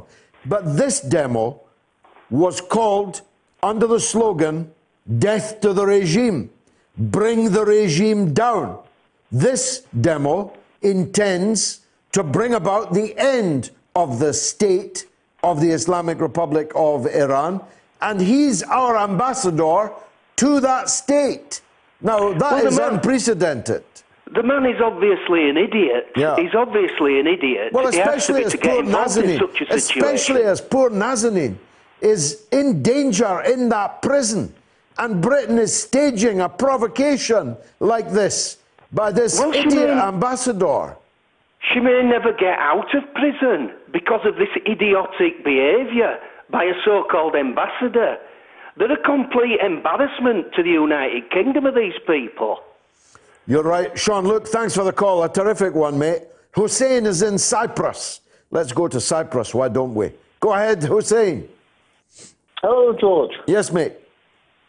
Wonderful job you're doing, by the way. Thank you very much. Thank you very much. Okay, now I've got a bit of a little bit of a grievance with this word regime.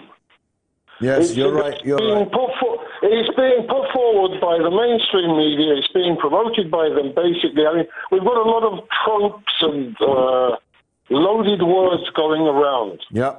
I mean, one of them is this word regime. I mean, you seem to be falling into the trap as well yourself, George. Yeah, I did a couple of times. You're right. You're right to pull me up about it. There is an issue as when something is a regime and when it is a government.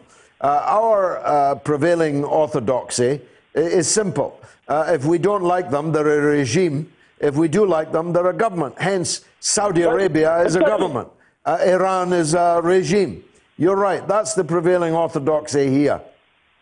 Yeah, but sir, don't you think that people like yourself, influencers as you are, you are an influencer. Me, I'm not an influencer. You as an influencer, you have more of a duty to make correct matters like this. I do, and I apologize to you. You're correct to pull me up about it. I have, I think, a more credible and intellectually defendable attitude. It tends to be this. It tends to be this. When a government is elected, it's a government. When it is unelected, it's a regime. How about that for a definition? That is very sensible. Now, the Iranian government is an elected government. The Saudi regime is not elected by anyone. In fact, if you went out on the street and called for an election in Saudi Arabia, you would literally be crucified before you were beheaded. Well, yeah, I think they prefer the beheading bit. No, they crucify now too. They crucified some young children from the eastern province I think early last year. They do like a bit of crucifixion in that regime. But nobody in Britain, nobody in power in Britain calls MBS the deputy head of a regime. They talk about the Saudi monarchy or the Saudi government. I mean, it's just not just the word regime, for example. I mean, even the word Islamophobia, it's a fear of Islam. It's promoted as it's promoted as something that should be feared, or it's a fear. No, it's never promoted as a hatred of Islam. So when it comes to anti-Semitism, it's anti-Semitism. But when it comes to Islam, it's Islamophobia. Okay, Hussein, thanks. It's a great call, but I've got a lot of people on the line, so I'll need to say goodnight to you in lovely Cyprus, and I need to go to Benidorm, where John is on the line, with whom I've clashed before. John, welcome. Only a minor clash, George. Only minor. I enjoyed it. I enjoyed it. I agree with 80% of what you said. What you say generally. So do I. So do I. Yeah. I agree with 80% of what I say. But can I just pick you up on a couple of things? Yeah, of course. What would your attitude be if the Americans had shot down an airliner by mistake, in inverted commas, some mistake? Isn't that one reason that we should stop Iran ever getting their hands on atomic bombs? If they can make silly mistakes, what did they say? They mistook it for an American cruise missile. Well, look, John, luckily, we don't have to look in the crystal ball for my answer to your question. We can read the book. The United States has shot down several passenger airliners. It has done. You must know that. You're not a young man. You must know that in the 1980s, the SS Vincennes, the American warship in the Persian Gulf, shot down an Iran Air civilian aircraft with more than 350 people on board, 66 of whom were children. So the United States has done it. Is that a reason for them not having a nuclear bomb? No. I'm making my point. Your criticism of the Iranians doesn't seem very forthright. And you just, Well, let me restate my position, then I'll let you back in. I said it was a ghastly military blunder. But unlike President Reagan at the time of the Vincennes shooting down an Iranian Airbus, the Iranians have at least immediately admitted it. The Iranians have apologized for it. The commander of the unit says he wishes he was dead and has been asked to step down. Iran's going to compensate the victims. The US and President Reagan never did. There's some quite important differences, John. Okay, yeah, I'll accept that. I was ignorant of those facts, and I'm glad you've told me about it. Good. I'm going to quit. I'm going to quit while I'm ahead, unless you force me to take one more point. Go on. A couple of points, picking up on things of what you said today about regimes and governments. Yeah. Hamas, the representatives of the Palestinians in Gaza, have not had an election for 9 years, apparently, or about that time, because they think it's unnecessary. At least they had an election. At least they were elected. When's the election in Saudi Arabia?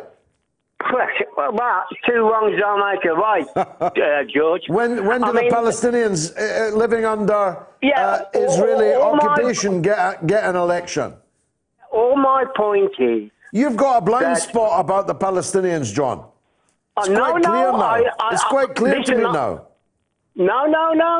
No. I sympathise with the Palestinians. Well, I always have. You say that. I just think they're being let down by the leaders. Arafat never had an election. Arafat never had an election.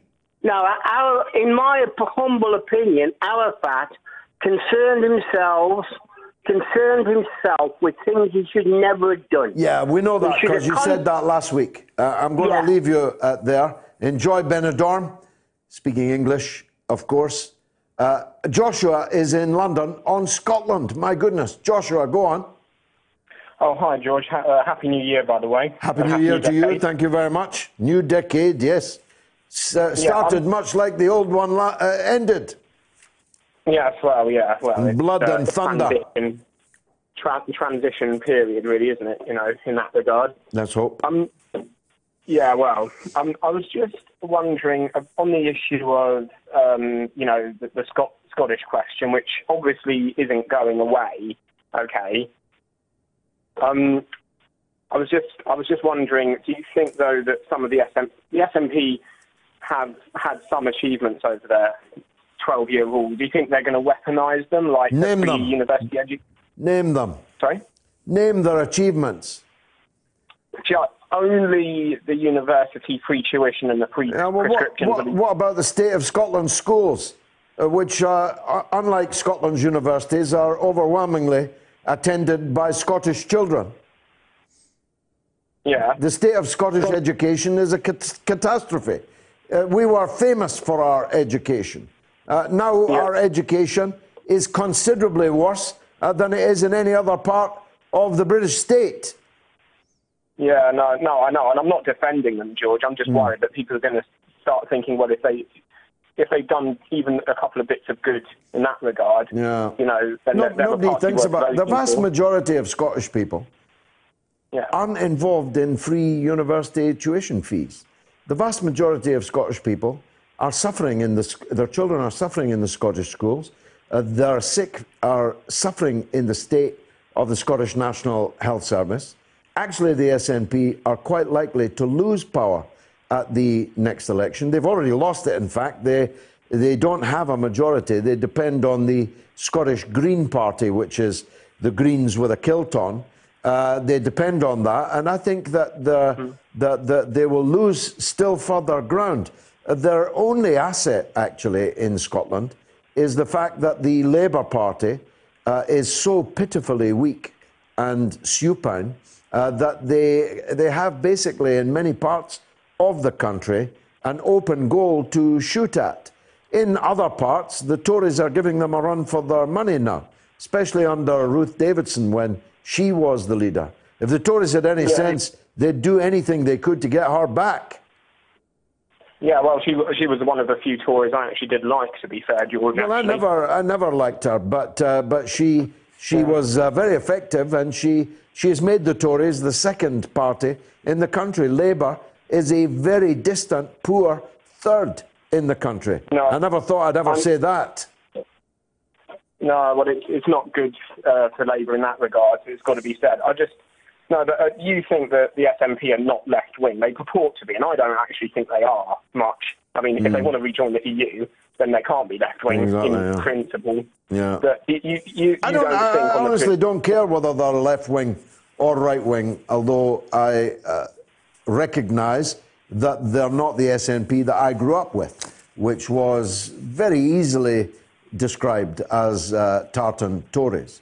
But I don't care whether they're left-wing or right-wing. They want to break up a small island of English-speaking people that have been grafted together like bone for well over 300 years.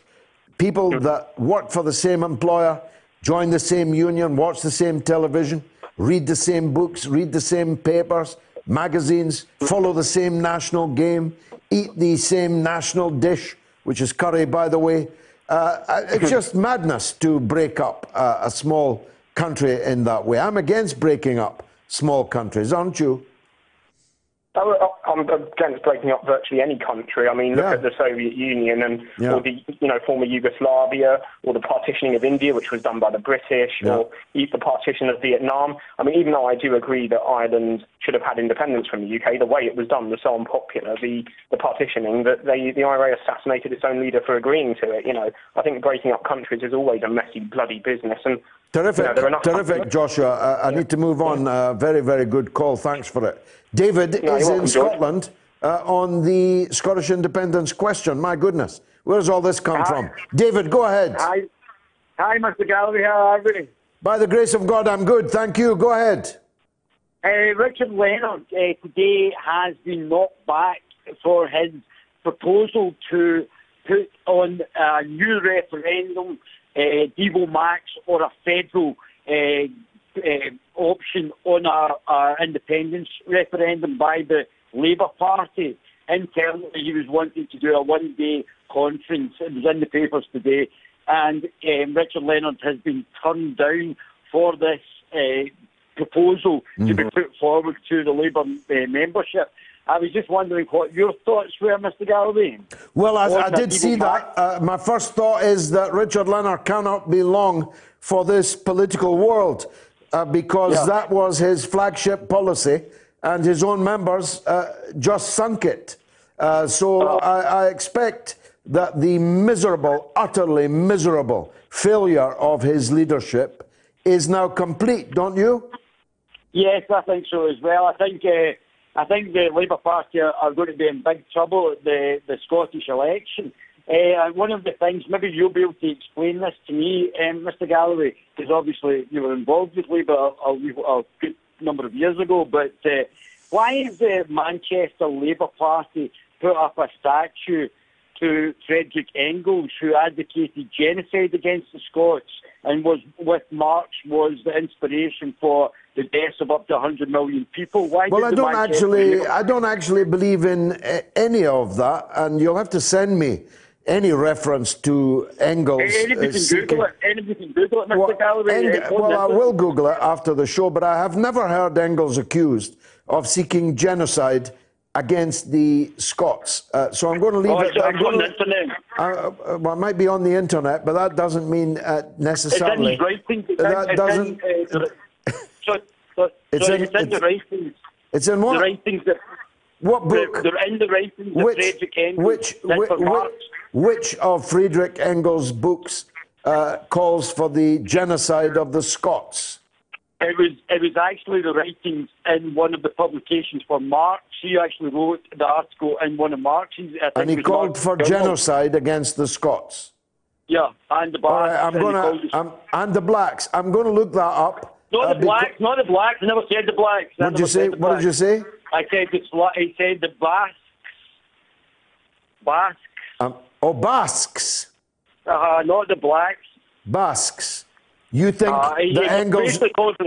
No, it's not a great line, David. That's the only thing. We're going to have to talk about this again because we don't have time to go into it now. But Friedrich Engels was a very great man, in my view, and his book, on the history of the working class people of England, and his research and publications about the mass poverty that existed in the inner cities in the late 19th century in England will never, ever be forgotten, or should never, ever be forgotten.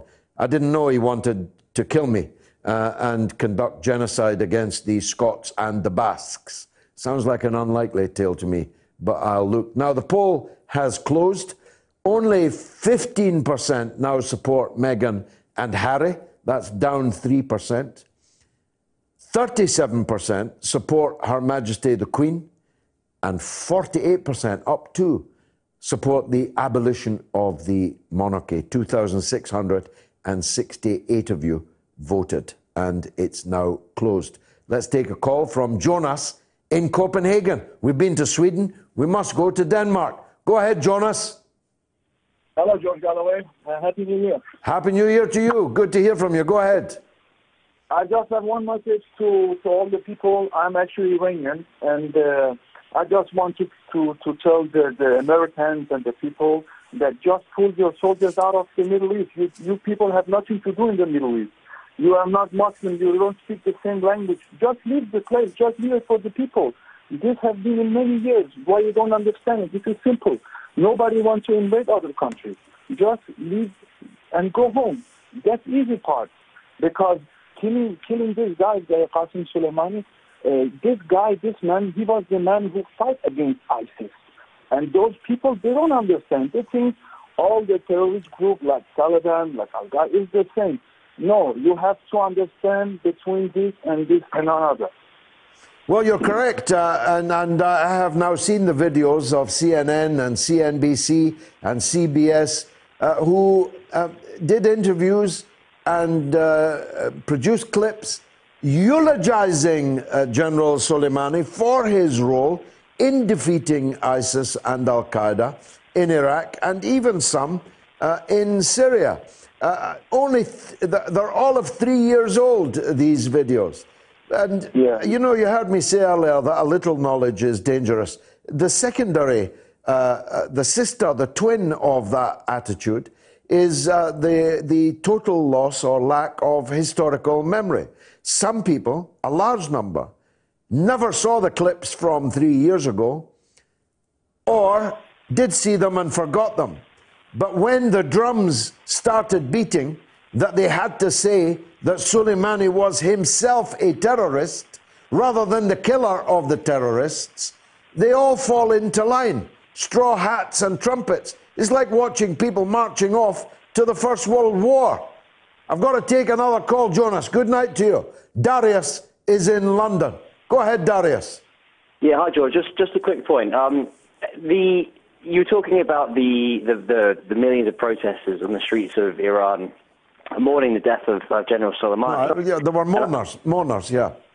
Yeah, and I've made this point on Twitter, and I think it's important that your listeners understand as well. The people on the streets were there mourning Soleimani, but that doesn't necessarily mean they were supporting the Islamic government that so they were mourning. Brutally, so they were. Hold on. I'll let you back in. So they were mourning the commander of the Iranian Revolutionary Guard Corps, the right-hand man of Ayatollah Khamenei, the second man in the state, but they weren't necessarily supporting the Islamic Republic. You're having a laugh, Darius. I'm not at all, George. I'm not at all. The Islamic Republic is deeply unpopular in Iran. The Iranian people do not want these Islamic mullahs that rule them with an iron fist. Look, I know you're in London, but this script comes from Albania. If you're telling me that millions of people were on the street mourning the commander of the Iranian Revolutionary Guard Corps, but they don't support the Islamic Republic, you're either lying or you're talking through a hole in your hat. No, George. I think you have pro-regime people on your show. You're clearly a supporter of the mullahs, and you ignore the fact that they killed protesters in their hundreds only in November that were protesting against the state of the country, that the mullahs have caused this despair amongst the people. How is Albania these days? Darius, how is Albania these days? I have no idea what you're on about. I'm in London. I'm Iranian, George. I'm Iranian. I know what's going on in my own country. And you also know what's going on in Albania. I have no idea what you mean by that. Really? You're not much of an Iranian then. You don't know that the MEK terrorists are based in Albania? Paid by the United States. But what's that got to do with me? I'm not pro-MEK. Because you're shooting. You're shooting their breeze, George. You're shooting their breeze.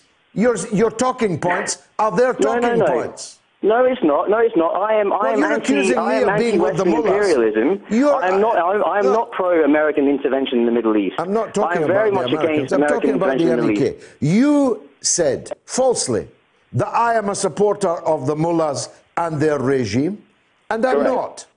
And that kind of talk is right out of the stable of the MEK in Albania that you pretended you'd never heard of their camps in Albania. Of course I've heard of the MEK. But you didn't know they were based in Albania. I don't support them. You didn't know they were based in Albania. I find that hard to believe. What's that got to do with me? What's that got to do with me? No, I'm just amazed that you as an educated, intelligent Iranian did not know that. Anyway, I'm saying what's that got to do with me? You're deflecting, George. You're deflecting. No. The Islamic regime is not popular. We want democracy. We want democracy. We do not want these Islamic rulers. Well, the best of luck, Darius. Get your tin hat on and get yourself back to Iran and fight for it. Why don't you? It's been marvellous for me. I hope it was for you. And if it was, come back next week at the same time, same place. Good night.